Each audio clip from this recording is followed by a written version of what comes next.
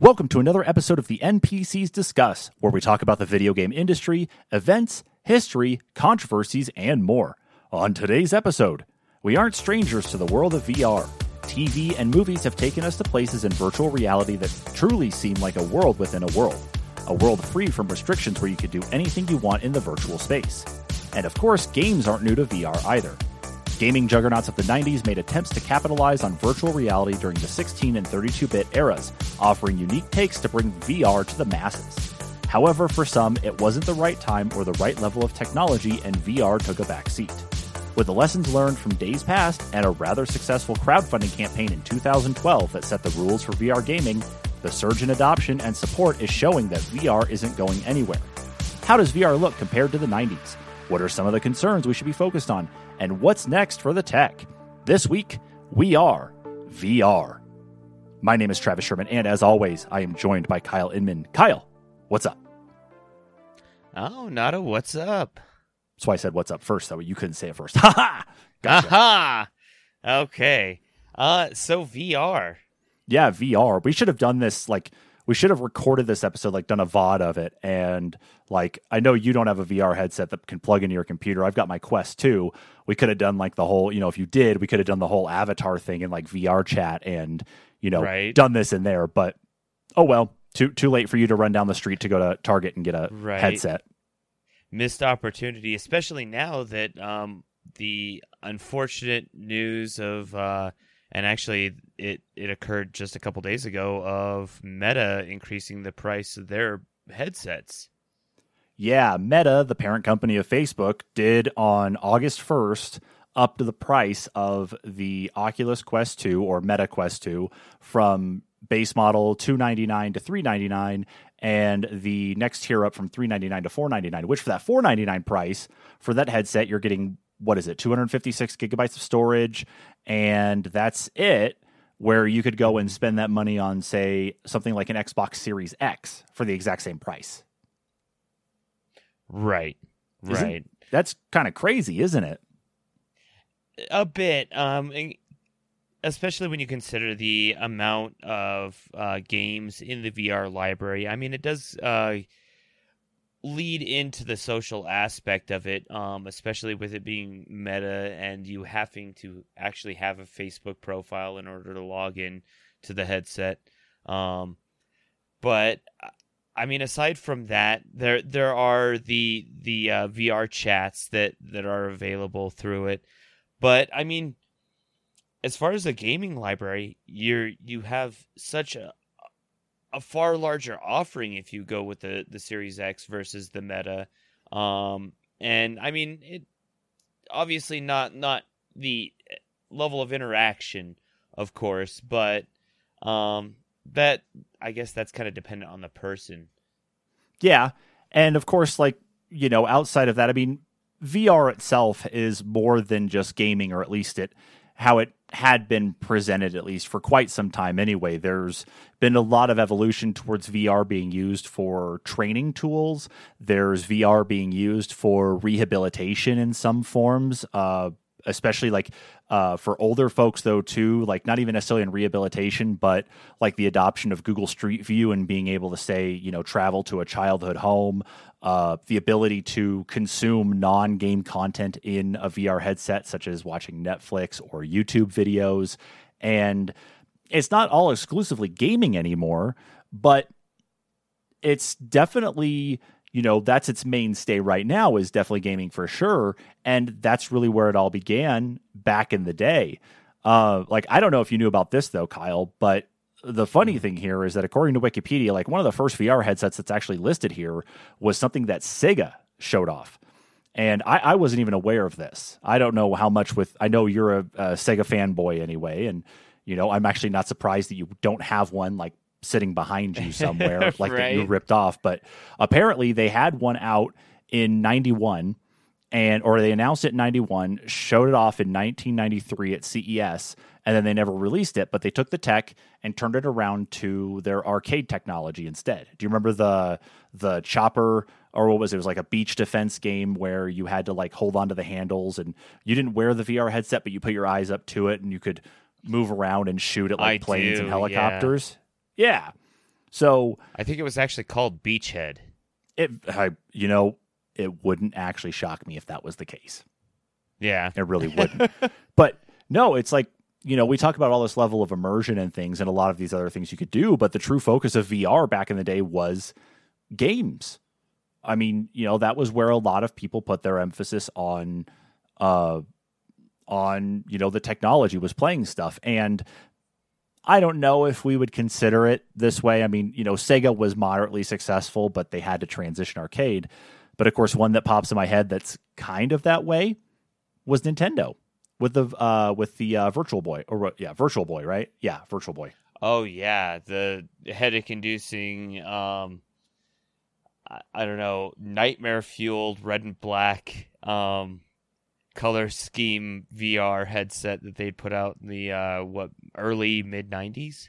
Yeah, and exactly. I mean, I played on one. I remember when Sears had a video game section. They had glass cases around, and they had all the different video game things you could try out. I remember that. That was the first place I tried out a Game Boy with the Game Boy camera and printer, but also tried out the Virtual Boy.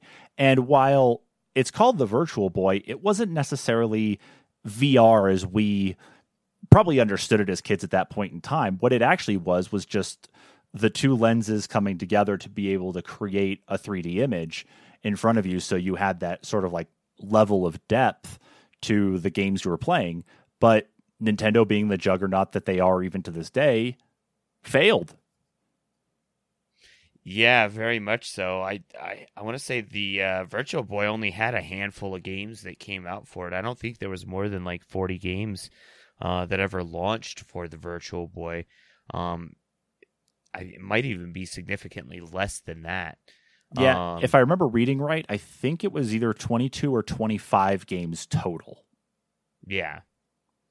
So, I mean, and like I said, it was one of those things, to play it for an extended amount of time, for a lot of people caused headaches because of the color scheme, because of just being that close to the low quality image, because it was essentially like a Game Boy image that you were watching.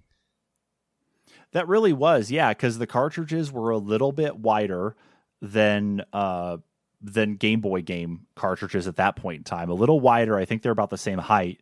But yeah, that's exactly what you were doing. Is like with the Virtual Boy, the idea was that you'd be able to pick it up and take it with you. It had the collapsible tripod underneath, and you could play it just about anywhere. But it was definitely really like not built to take places, at least as Nintendo was aiming to do with it. Right. I feel like it was definitely more of a home console just because of how delicate the tripod was. Yeah, but I don't think you could actually output anything from it to like a television, though, so you could see what was going on outside of what you could see inside, right? Not that I remember.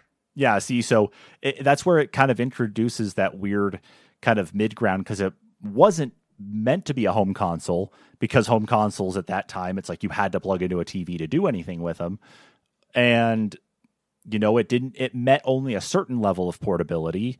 And it still, Nintendo just still was not successful with it. So it's just another bookmark in their tenured history anyway. But, digging through the rest of history stuff here, though, too, Sony made an attempt as well, too. What they called the Glasstron is what they tried to release, or they at least released a couple models of this one, too. And from that point forward, after that, VR really took a back seat.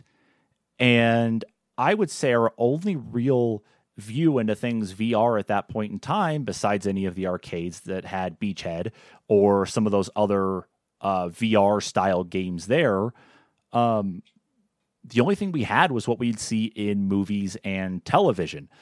Like, I remember there's two movies in particular off the top of my head. One we can argue about if you want to, but the first one was Hackers. Oh, yeah. Because they had, what was it? It was primarily it was the main sysadmin guy who put on the headset and then had the gloves on or whatever and was trying to manipulate stuff in the virtual space where they kept their servers at for some reason. And then the second movie of course, was The Matrix. And I know that didn't involve a headset or anything like that. The only reason I say that is because they were in the real world, and it's like for them to do what they were doing, it's like they had to plug in and connect into this environment that was just an extension of themselves, you know? Yeah. And like, I don't know why this name comes to my head. This is a movie I have not seen, but it's one that I've, you know, that pops in my head too. Is like, what was it? Johnny Mnemonic? I don't know if I'm pronouncing Johnny Mnemonic. That's it. Thank you. I didn't know if I was pronouncing that right. Would be classified as something that like focused heavily on some of that VR space type stuff too? You know, it's been so long since I've actually seen that movie. I want to say it's been over 20 years. Well, don't worry. I'm sure I'm going to have pissed off a bunch of people anyway from, you know, what I just said. So, you know, such is life. But anyway, no, it's like a lot of our VR and like our VR interaction with anything was truly with movies and television, just by seeing like what they were doing. But it took all the way until 2012, which this is what's crazy though, is that it took until that long when some people decided, hey, we're going to go ahead and throw something together, and the Oculus Rift was born. Right. And I mean, for a lot of people, that was like a big bridge that was gapped for VR, because prior to that, we had only seen, you know, the really good VR in arcades. It wasn't possible at an affordable cost point to have VR. I mean, we looked back at the previous attempts back in the 90s and said, yeah, this is what we're going to get. And that's kind of what I think was one of the reasons that it got shunned for so long.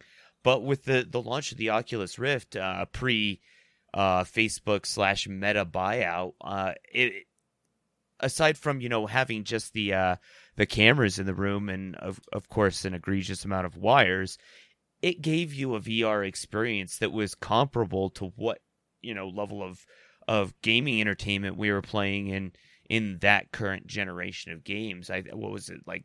I think that's technically 7th generation at that point. I'm trying to think right now. I don't know if it was necessarily. Maybe it was. Let's see. 2012 was the Xbox 360, PlayStation 3 era, because it was 2013 when the Xbox One and PlayStation 4 were released. Right. So, but regardless, I mean, yeah.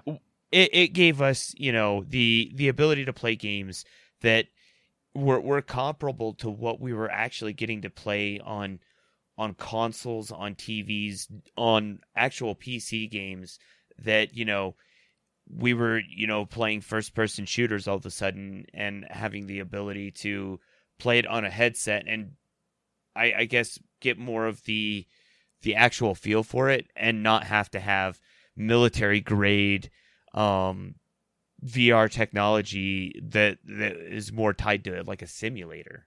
Yeah, you could have your situation where you're playing some sort of first-person shooter, and it was truly first-person in the way that you would have to interact with weapons and accessories and equipment.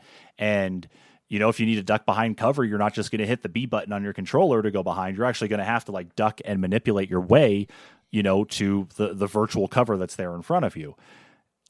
And, of course, I do say first-person shooter just because it was and it is still currently a viable form of training for like military, you know, in certain situations to use VR for tactical situations. And it just that kind of translated over. But I mean, there's tons of other applications of games. I mean, we've seen games like Minecraft, as well as like, you know, exercise games or even Beat Saber, games of rhythm.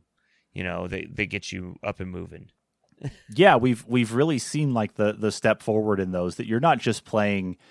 You know, I kind of think back to the days of like the Wii, when motion control tech was trying to be adopted by Microsoft with the Kinect and with Sony and the PlayStation Move platform.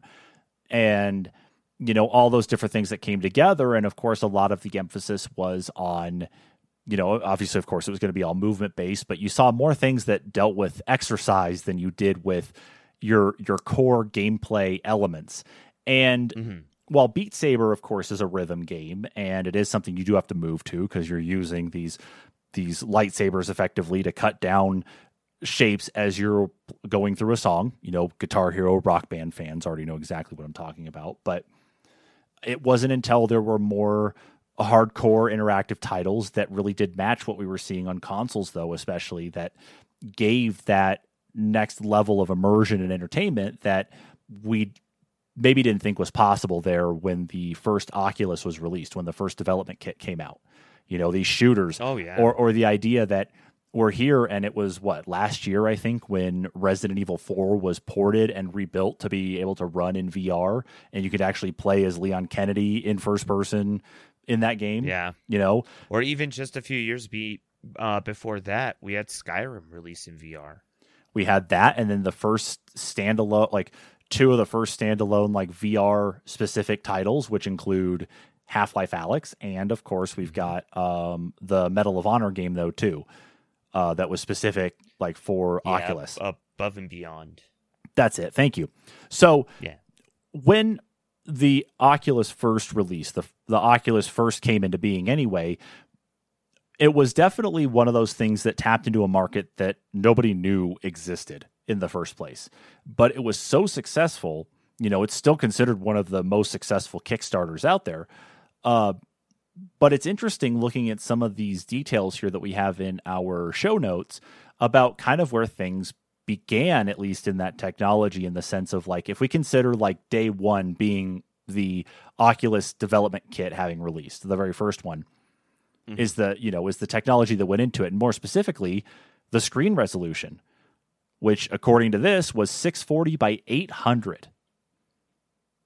You're talking monitors we used to use it, a resolution CRT as kids in that when we were learning how to type. It wasn't until the development kit 2 came out that we got not necessarily double. We got, what was it, a 33% increase one direction, and about 33% increase overall. And ever since then, it's just been going up and up. And it's interesting to think that that's what people were playing on, at least, back in 2012 when that first released, and how things have gone up to this point too. So, well, and I mean, not to jump too far ahead, but it's crazy to think that now that there's a company that puts out an 8K version of a headset, both a 5K and an 8K version of a VR headset. Obviously, probably tailored more towards entertainment or some sort of corporate use for maybe construction or something where you would need that sort of power and resolution. But it's crazy to think that we came that far in just 10 years time. Yeah, it's weird to think that it's been a decade now since the Oculus first released, at least in Kickstarter form. But yeah, it's as the technology has grown, of course, resolutions have definitely increased because the access to higher quality panels with that higher resolution on them, the cost has gone down, so it's been easier to adopt some of those. But what Oculus did, though, was really set things in motion with how the rest of the market was going to evolve. And what's interesting is that of all companies to get involved in any of this whatsoever, it had to be Valve. Yeah. It had to be Valve, and the fact that just out of left field, it's Valve partnering with HTC, a phone and tablet manufacturer, who are now going to be working in tandem to create the Vive, which at that point when it came out, I believe the Vive, was in tandem with the first Oculus Rift in regards to quality in the actual screens and such. But it seems like the Vive really took off more as the formidable one that everybody was clamoring for, just because of the built-in Steam support, right off the bat. And it's it's from Valve. It's these are the people who want to do this. It's yeah, I'm all on board. Right. I mean, up until Valve decided to launch their own headset a little bit later on down the line with the Index. Yeah, the HTC was. I mean, if you were like more the connoisseur, I felt it was the way to go. Just because it offered, well, it was more expensive, but it did offer more resolution, and it did have the features, like you said, with Steam. Yeah, and it's not to say that like the Rift wouldn't work with Steam anyway. It did have its own, I believe it was both storefront and UI, and it required a little bit of working around to get it into the right spot to work with it until some point in line. You have to forgive me because even with all the research though and trying to prepare, I wouldn't be surprised if I inadvertently overlooked something. It's very possible the Rift may have had support right off the bat. That'd be my fault if that was the case. But anyway, but what's interesting though still is that even though we saw the partnership with HTC and Valve to make the headset, and yes, Valve did go off to make their own headset later on, the fact though is that the market was cornered by just those two groups. It was cornered by Oculus and it was cornered by Valve. That those were the only two headsets that you could actually pick from. And they were actually at some point in time rather cost prohibitive because, and this is one of those interesting things when it comes to VR, is that for you to have a VR headset, your computer has to meet certain requirements to be able to output the games themselves, to the headset, because the headset didn't do any processing. The headset was literally just an external display that had to, ship data back and forth much faster than just, like a keyboard and mouse. Yeah, I mean, it changes the whole thing because it, like you said, it didn't have a processor in it initially, and then you look at the slight advancement of just a couple years later with Oculus, when they partnered with Meta and came out with the all mobile, not even having to disconnect it version of the I want to say Go, or actually was the Go before Meta's partner? I believe it was, or it was when Facebook bought Oculus, but they were still like separate entities before they, before all this Facebook Meta branding kind of started showing up on things. But yeah, you're right. Like when it came to VR stuff though, too, is that like everybody tried to capitalize on it though, in some way or another. And you make a good point about the Oculus Go, but that's not really the only other one that we could even bring up though, too. You're talking the Samsung Oculus partnership where you could buy a Galaxy S7 and sometimes you get the free headset that you could pop the phone into and use, which, don't do. I did that. Don't do it. Yeah, and I felt like the offering with the Go and some of the Oculus partnerships with Samsung devices offered very similar experiences. It was more of just like your augmented reality experience slash, I guess media consumption in that VR realm. There really wasn't a whole lot you could do as far as games. At least that's the way I felt. It was more about just consuming the content and not interacting with the content. Yeah, that's where we kind of entered a very interesting phase of VR, is that you had this higher tier of VR experience with Oculus and Valve doing their thing. And then you had Oculus release the Go, which was really, like you said, exactly, very specific to just content consumption, watching videos in VR, the Google Street View stuff. You also had Google, who implemented their own VR, AR platform into Android, and we got introduced to Google Cardboard, where here you can just download our blueprints off of the internet here and grab an old cardboard box and cut out your own headset here like this and just fold it up this way. Right. But then you also, it's like, after that happened, and I know like that you've seen a lot of these, especially Kyle, and I know I have too, is the number of cheap VR headset adapter things for your phones that just ended up lining the shelves of every store out there. Oh yeah, especially during like Black Friday and Christmas. Every, niche store had them. I mean, I think Hot Topic had them, Spencer's Gifts had them, GameStop had them, J.C. Penney's, Dillard's, Target, Walmart, Best Buy, you name it.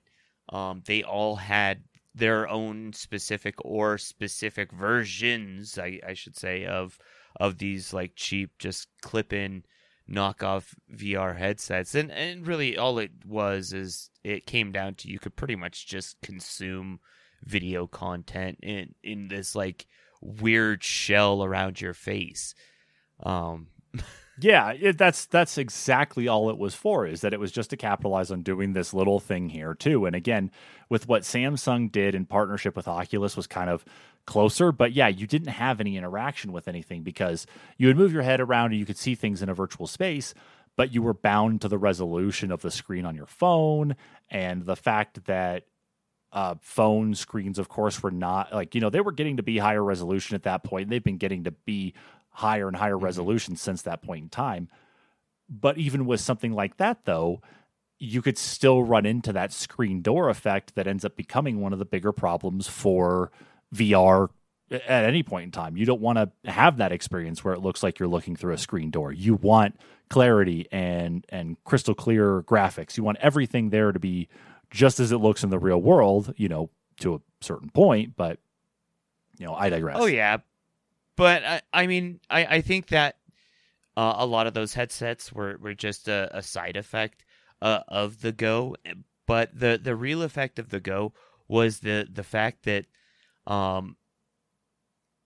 Oculus really showed us that you could make a portable VR system that was affordable, which bridged the gap for them to come out with the current the current Quest and the first generation Quest that allowed people to play games once again, but without being wired to or tethered to a TV or computer of some sort. Absolutely. And what we'll do here now, though, before we get into some of that wireless side of it, especially into the next evolution of VR, we're going to take a quick break.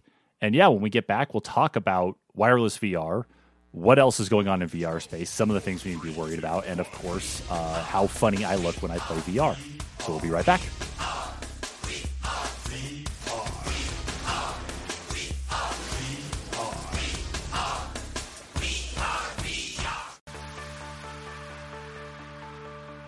And we're back. So where we left off there in the first half was talking about next-gen tech when it comes to VR headsets. And Kyle, you were talking about the wireless side of it and kind of where we're at now with it.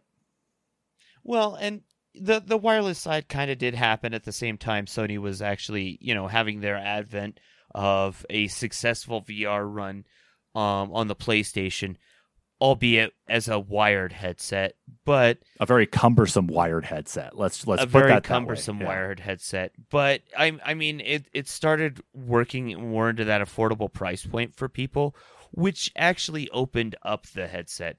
But with opening up the headset, it also did mean it was more attractive for companies to buy out, like Facebook. Hence the whole meta buyout of Oculus, which is where we're at now with these wireless headsets that are more affordable. Now they have had that price jump. They're still a little bit more affordable, but I mean, they're a more affordable, definitely more accessible headset that, there's a lot of like kids and, a lot broader range of adults that want to try the VR and experience, all that it does have to offer. Yeah, and that's a very good point on it for sure, because now over the past, I think I've had it now for over a month, is I've owned the Oculus Quest 2 now for over a month.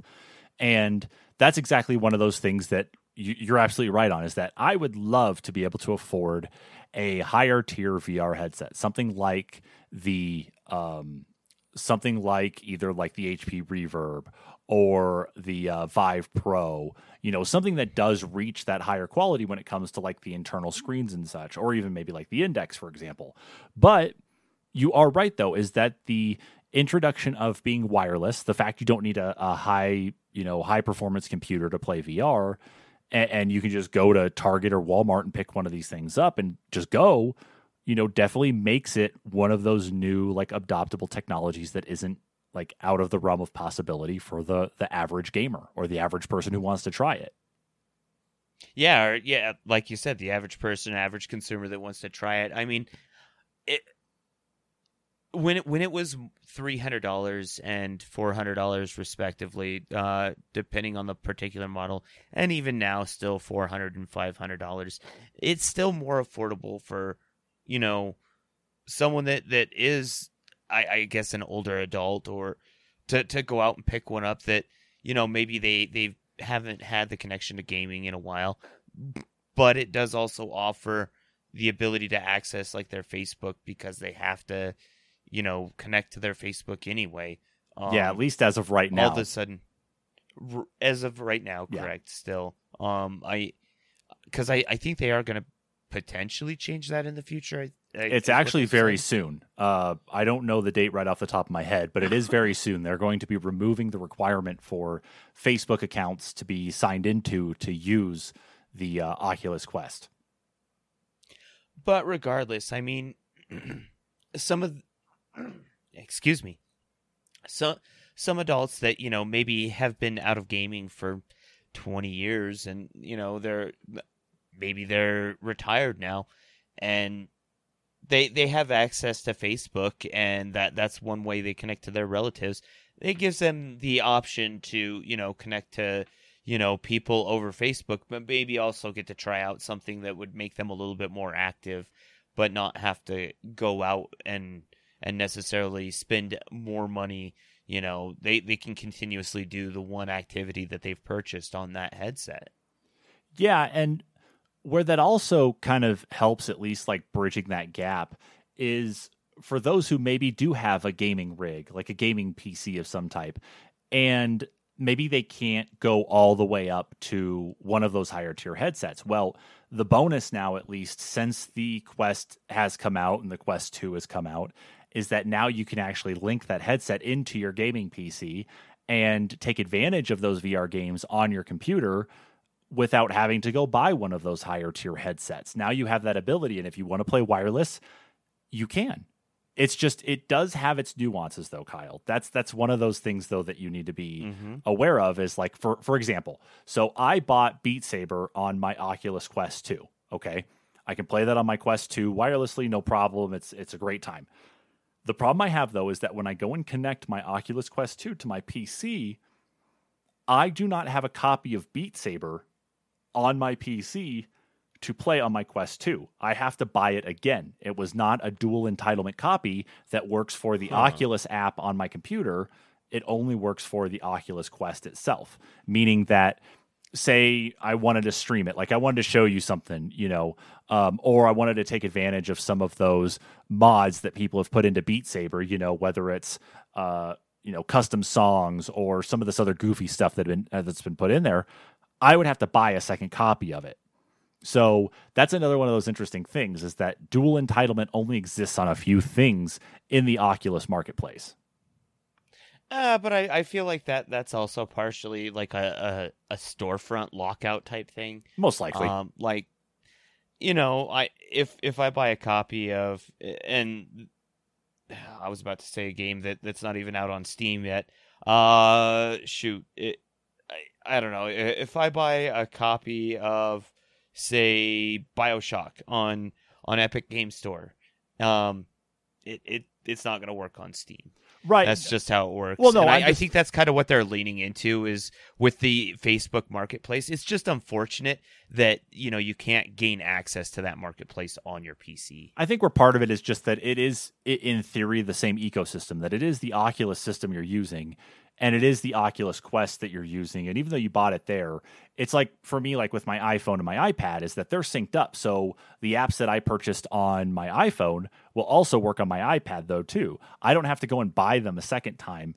They're going to look a little different because they're going to be using things that are scaled up for the iPad, but it's the same application overall. That's really where I'm getting at, when it comes to those nuances. So if you have any urge to go buy a game of some type, and you are one of those who owns a gaming rig that wants to do the exact same game on your gaming PC, well, you're going to have to be a little bit more focused on the details of the game you're purchasing to see if it has that dual entitlement feature. If not, you could end up in the same boat that I'm in right now. But that's just that's a little thing there. That's not a big thing. Just it's a nuance though to be aware of.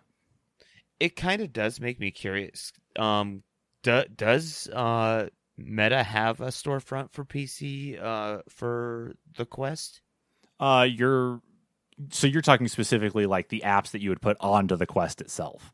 Right. So is there like a separate storefront for like if you're connected to PC, or is it just easier to access games via Steam or another platform? But it obviously is going to vary. You can buy games on the Quest 2 as you're wearing it. You can go into a shop there, go look through the games and purchase and download right then and there. It does have Bluetooth built into it, so I can actually sync it up to my phone. And even though it's all connected to Wi-Fi anyway, though, still too, I can actually look through their storefront on my phone and purchase apps there and tell it to install to my Quest right off the bat. I could just do it like that, or at least have it queued up and ready. So the next time I turn on the Quest, either the game's going to be downloaded and installed, or it's going to install as soon as I boot it back up.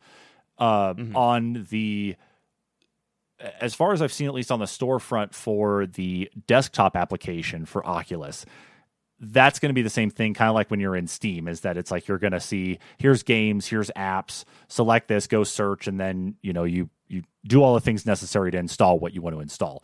But the stuff on the storefront for the computer is going to remain on the computer itself. You're not actually installing it onto the headset that way. That's rough. But I haven't seen an actual Quest, like an Oculus Quest app marketplace on PC, and I guess maybe that's because I haven't gone looking for one. But as far as I can tell, it looks like at least it's limited to what you can look through on your phone and what you can do on the headset itself. Maybe that's because the Quest is still kind of in a weird place, being as it's really the only standalone VR unit that doesn't require a PC that's been successful. Well, there are a few others out there that do that. Like, I think you have to forgive me. Like, I know that Valve is putting one out, or not Valve, but HTC, and theirs is supposed to be wireless as well, though, too. But I'm just not sure exactly how it fully interacts with everything, though, compared to, say, like the Quest. Yeah, it like I said, it's just because it is in that weird space. They don't necessarily need to have a PC storefront, or if they do, it doesn't have to have that dual entitlement, because they're the only one that's really out there that's standalone, that doesn't have to be connected to a PC all the time. Yeah, but I do like the ability, though, with my headset to be able to actually hook up to the computer, because when I do that, I load up the desktop Oculus app, and then as for anybody who's owned a Rift before and has used that, it's the exact same interface that you're used to using there. And then through that, granted, yes, it's another hurdle, I can then launch Steam VR and play VR titles that I've purchased through Steam through the Oculus that way. So it's a little bit of bridging and jumping, but it all still works no problem. Oh, okay. So it's nice, at least in that vein, that I'm not tethered to the Oculus environment and I can't go out of it. It's not perfect, but it does work. And I mean, it's I've played Half-Life Alyx okay. Right. So it's with the way that technology's evolved, as we've talked about, like with the wireless stuff, though, there's a couple other things I want to focus on, but then it kind of turns into the negative here once we start talking about some of these things. Well, the first one is body tracking. And that's more specifically body tracking as it relates to not necessarily like your hands with the controllers, because, the ones you get out of the box are going to be detected, but that's about it. I'm talking about more like full body tracking that can be done, say, through, like your webcam, because webcams have become much more intelligent now, but also mouth tracking, where if you're playing a game like VR Chat, for example, where you're interacting with people, that your mouth movement can go one-to-one with or your character's mouth can go one-to-one with what yours looks like just because of that tracking technology. And while that's cool, especially for folks who maybe are hard of hearing and work based on, like, say, reading lips, for example, that's a great technology there. And for the full body tracking part too, it does offer another layer of immersion, especially if, say, you wear like a haptic vest or haptic clothing that ties into VR. But you reach into this problem, though, and this is something, of course, that's come up, especially as of late. And a lot of the focus has been more on Facebook side of it or Meta side of it, is safety more than anything. More specifically, like safe in the virtual environment as it relates to exploitation or anything of that sort. And I know it's a sore subject to really kind of talk about here just in general, but it's not one that can be avoided in the world of VR. I mean, we've seen how VR chat can like turn out, just in YouTube videos, right? Oh, absolutely. But it's not just exploitation. I think it is a bit of harassment too. And you did say maybe not so much the hands, but I mean, if you tie the haptic feedback vest in, hands can be a big part of it, especially with like harassment, because I one of the articles that we had gone over or that you had put in the doc, one of the people wrote it, said that they had someone in VR chat actually harass them and was like doing groping actions and stuff. And had they been wearing a haptic feedback vest, it would have been going off where they would be grabbing them. So it would that's inappropriate in and of itself. But I mean, there is other forms of harassment too, even beyond blockings. If you're in VR chat, because you may block the person from your vision, but it doesn't necessarily block that person from anybody else you're talking to. So it's almost like you're interacting with them via proxy by accident. Yeah, but it still opens up kind of that unfortunate gray to black area that ends up leading into a lot of that the suggestiveness and the bullying and the harassment.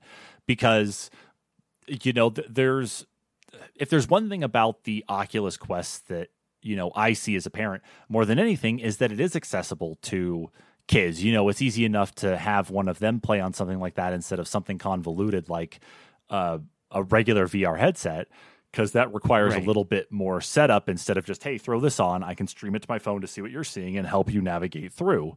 But there are problems with that, though, still anyway, that the ease of access to something means that you could run into these situations where kids are going to be, anybody who's suggestible, really, kids being the big one, they're going to be coming across and seeing things and could potentially do things that are harmful and dangerous in that vein. Or interacting with people that are trying to cause them to do things that are harmful. Exactly. That's definitely a big one. And that's why it's like, while VR as a whole, is definitely something that needs to be like looked at when it comes to this, it always comes back to being targeted towards Meta and Facebook, which for good reason, they do not have the best track record when it comes to how they handle harassment and bullying and a lot of these other problems. I mean, there's news stories galore out there where you can go and look at this stuff, even just for their standard content for things that get posted on Facebook anyway. But now that they're trying to expand into what they're calling the metaverse, which I know, big eye roll, it really does start to kind of bring together even more problems. Now it's like, okay, now you're not just taking what people are posting on there. Now it's people acting out these things that, could lead, that are to the detriment of the people using them, whether it is a kid or whether it's a person who just wants to play a game like you or me. It's... Yeah, and a lot of it, maybe not a lot of it, but part of it does have to do with the person's psychological perception of how, they intake the data from the headset. I mean, yeah, you're watching it, and some people perceive it more and more real. I mean, you look at videos of people getting injured, and when someone goes to like dive and they accidentally injure themselves, to them what's going on in the headset, they can't necessarily discern from what is reality at that point. Yeah. So, and that's a good thing, yeah, because you're not talking about just the psychological part of it, what we were doing. Now we're getting into like the actual physical problem of VR, which, I mean, I've got dents in my headset and my controllers now because I'm not playing in a big enough space for it. That's just my own fault. That's just the way my house is built.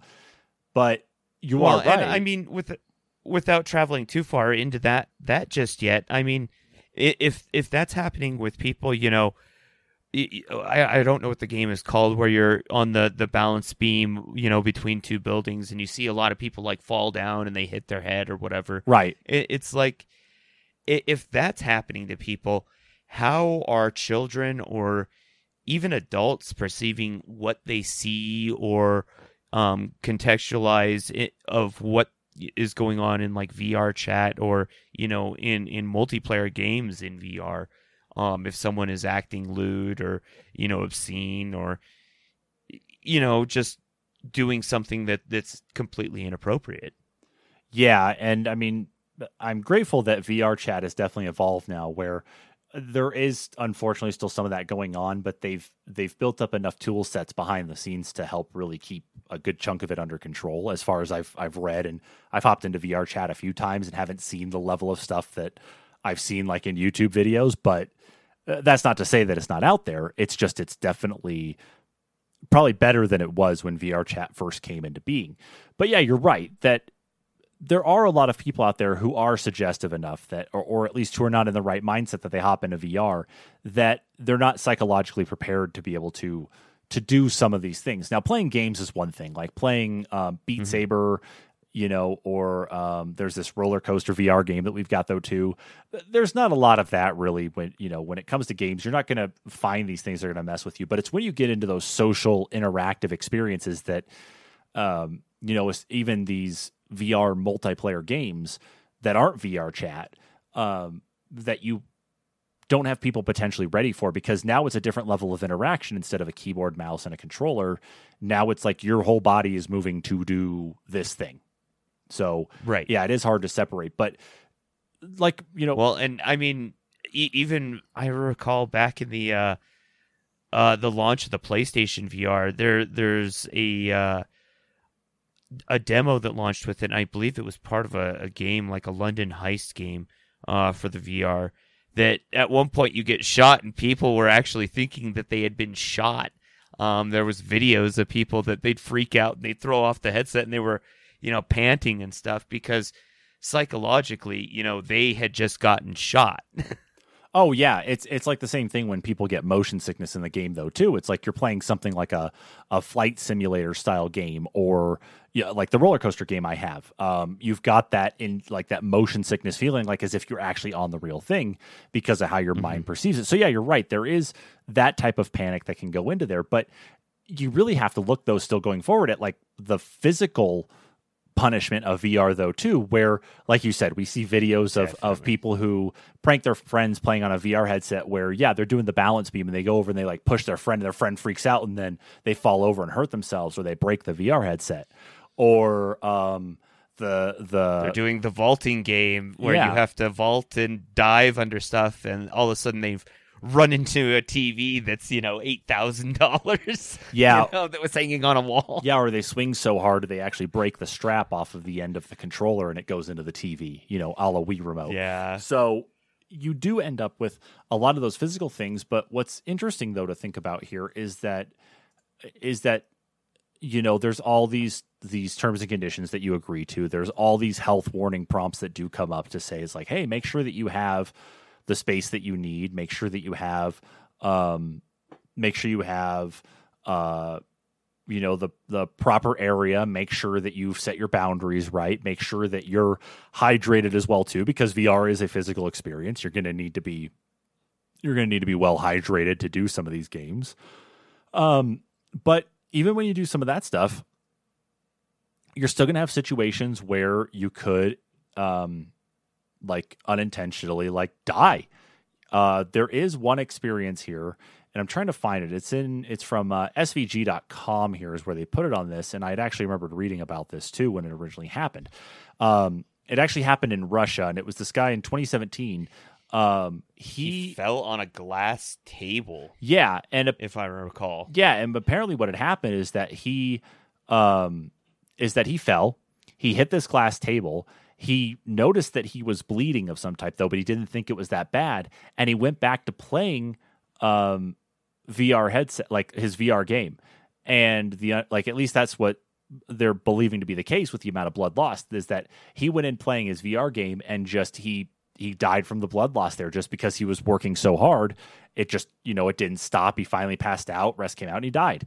And you've got enough of these situations with the physical side of it that I'm surprised that there hasn't been more deaths.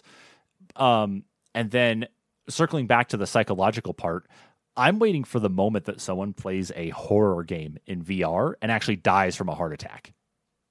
Right. Because it's getting to that level. Like, seriously, it's getting to that level. And even you were saying, like, you've put some dents in the wall by accident, or damaged the ceiling.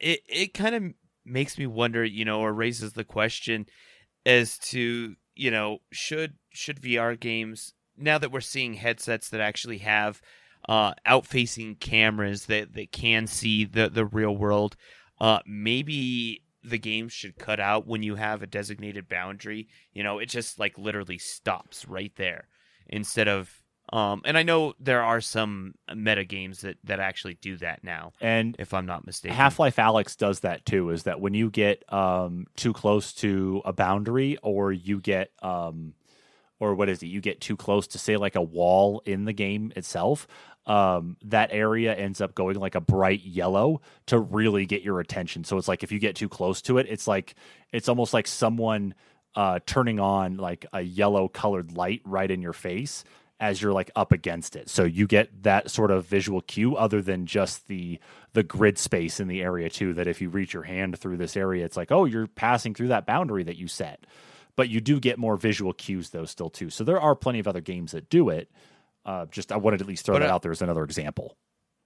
Oh yeah. I also kind of wonder though, if games are going to have to start like giving you the option to, map out an area, raise your hand all the way, make sure you have the space, so many steps this way, so many steps this way, in order to actually play the game before you make the purchase to play the game.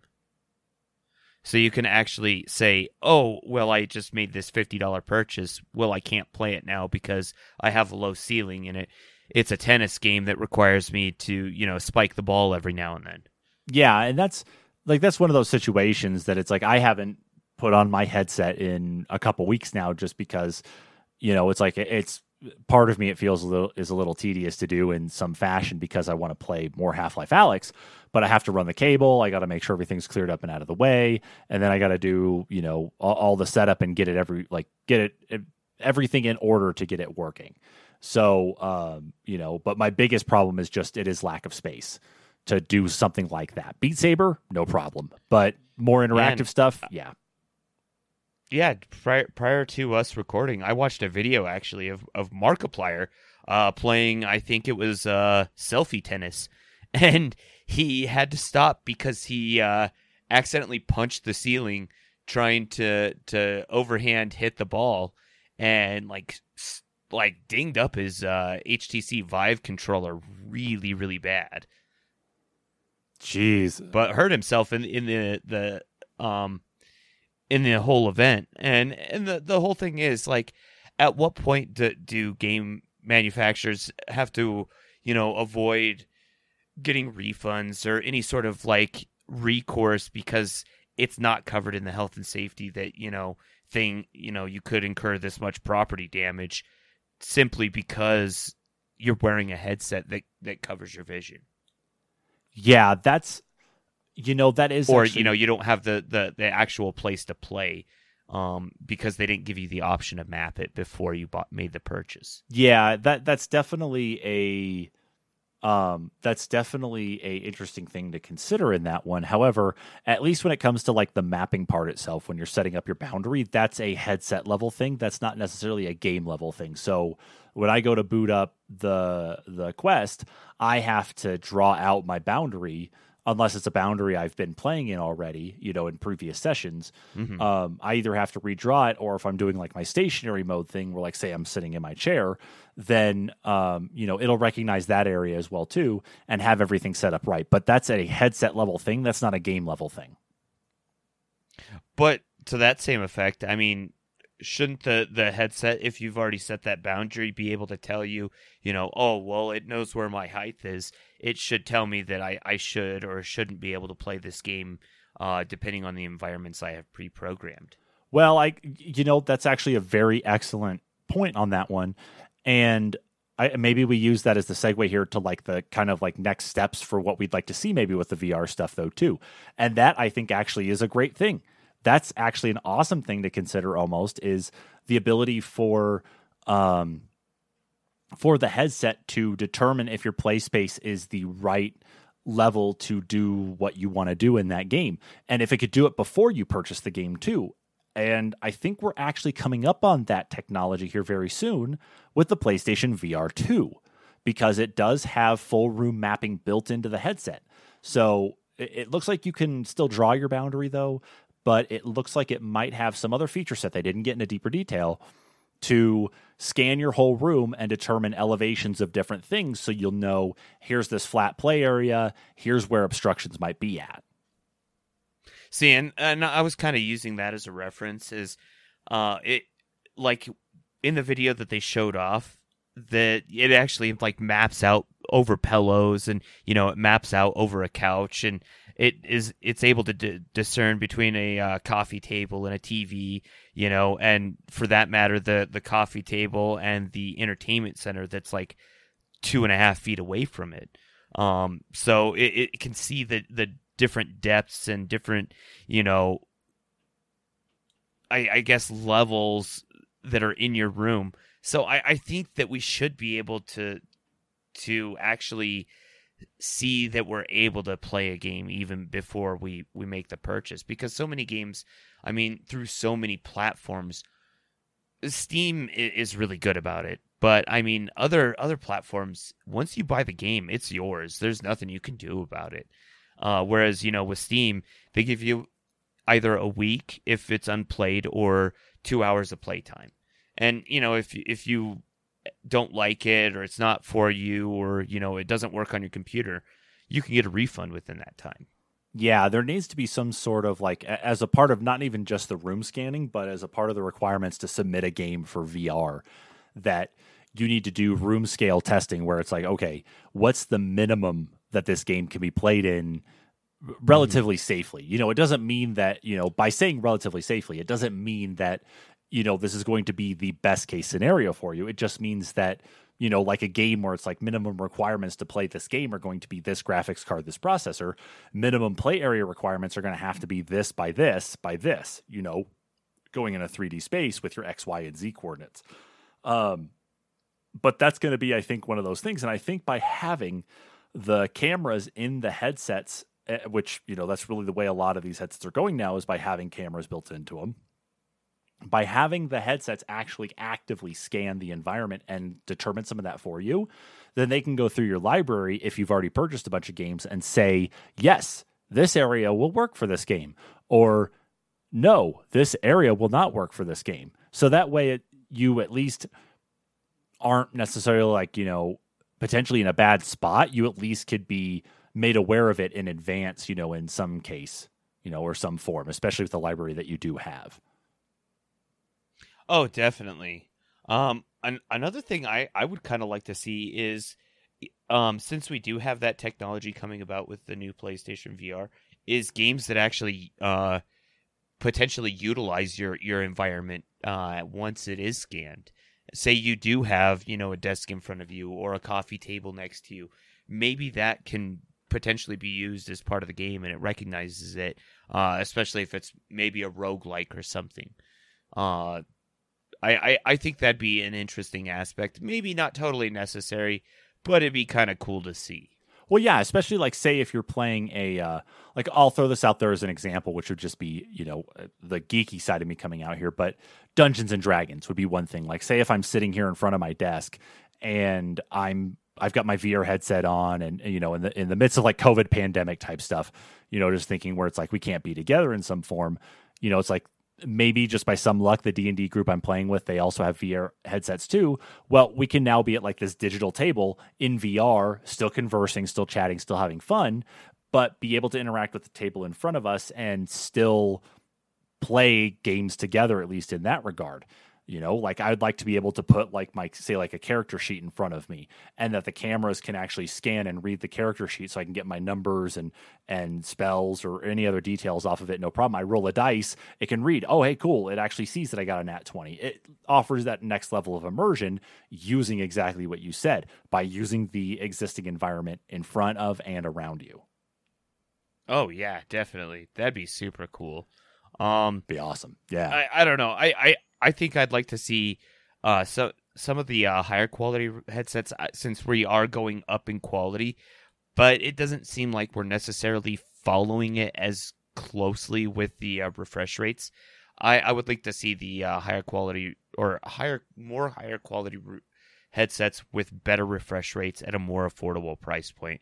I know that's asking for a lot, especially still right now, but I think we're getting there. The fact that Meta increased the price of their headsets, to me, that's a market ploy because of Sony. But I think if they did go back to a more affordable price point and more and looked at that as an option, that would be really cool.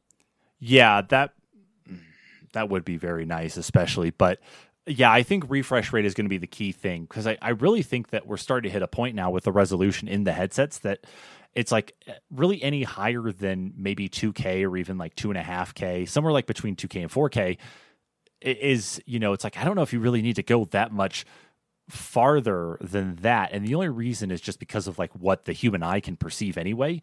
But that refresh rate is going to be very important. However, what I would like to see more of though is, and this could just be me because I do wear glasses, is that I'd like to see more of like balanced out lighting in the VR headset as it relates to me like being more immersed in the game itself. Because one of my problems with wearing glasses is that I still do, in some parts of it, don't get the full like peripheral vision of it when I'm wearing the headset. So it does kind of feel like in some cases when I do look around in just the right way, that I am what feels like looking through a pair of binoculars.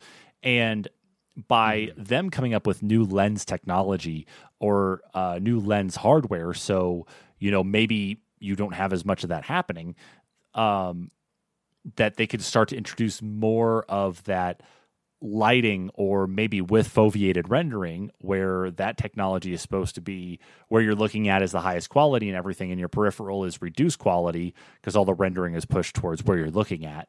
But more lighting would, I think, offer more of that immersion, especially like, with wearing any sort of headset or anything. You do have light that does leak in, you do know you're wearing something. It would just be nice to kind of help have some of that to bypass some of that feeling, though, offer that next layer of at least immersion or help with the immersion.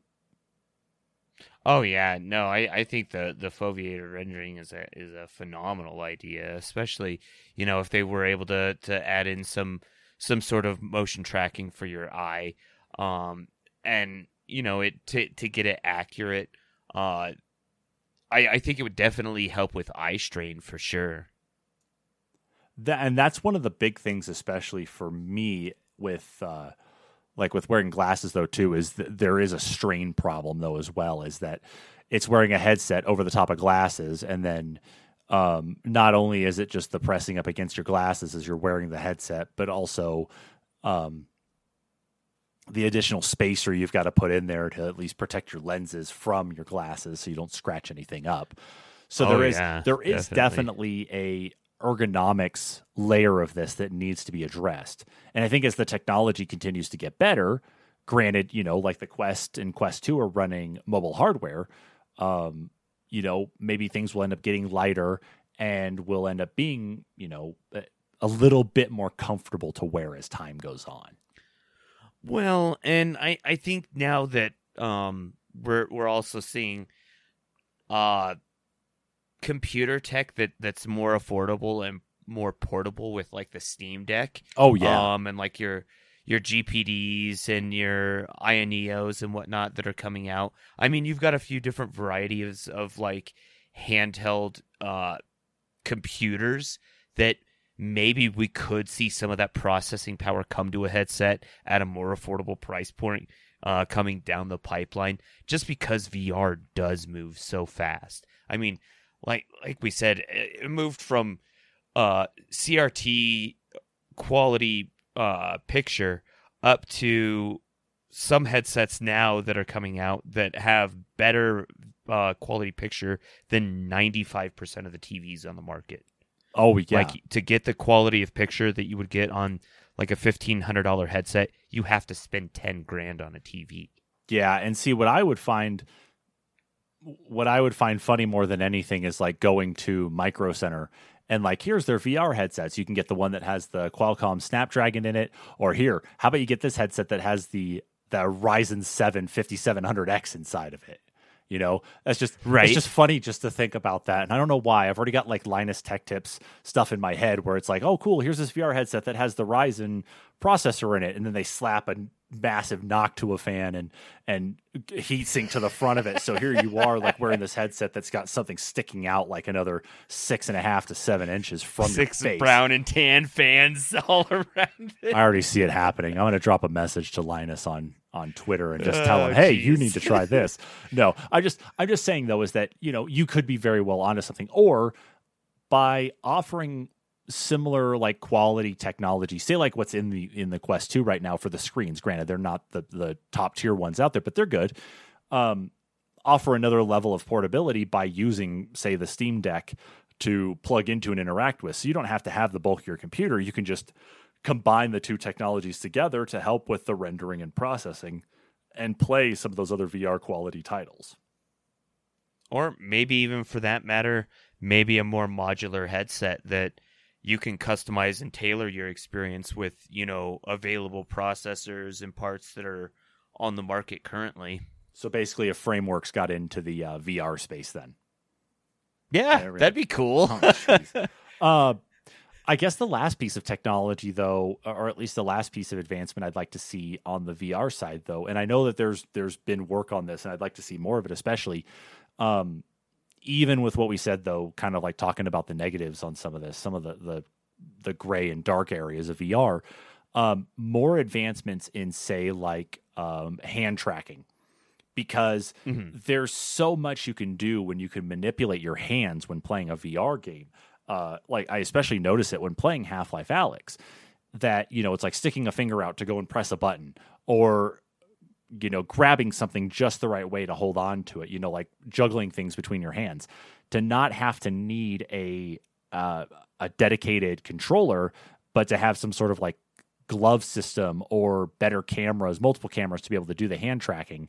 So that way you can manipulate things better. Nintendo. God, Jesus Christ. Virtual Boy 2 coming out next summer. Bring back the Power Gloves. Power Glove, Virtual Boy, Nintendo 3DS. It's all coming together. That'd be amazing. Nintendo does what Nintendo don't. I don't know. But even so, that was like the last bit of technology, at least I'd like to see. I know there's going to be plenty of others. I mean, I know that HTC has a enterprise version of the Reverb that has heart monitor, like a heart rate monitor built into the headset band. Which, while that technology is cool, I made mention of this before we started recording, was the idea that heart rate monitor could be tied into two separate things. One, an exercise app, so that way you can you can play an exercise game of some type, maybe in the headset, or if you are playing a different game, you can track those stats, through the heart rate monitor into an app on your phone or whatever. And the second one is horror games. So using that technology, it's like, oh, the player's not terrified enough. Using AI, now we know to make something happen here, or their heart rate's going so fast. It's like the game realizes, okay, we need to give them a chance to slow down, or pop up a warning that pauses the game and says, hey, you need to take a break. Yeah. I think the last thing I would like to see come out of it is also more affordable body tracking. I mean, you have the Vive motion trackers that you can add in addition to actually quite a few headsets. You mean the ones that look like ashtrays that you strap to your feet? Yes. You can also strap them to like your hips and elbows and stuff. I know. Gives you just more tracking. Yeah. But then now that they're coming out with like the haptic feedback vest and whatnot, I would like to see these accessories be more affordable and more mainstream.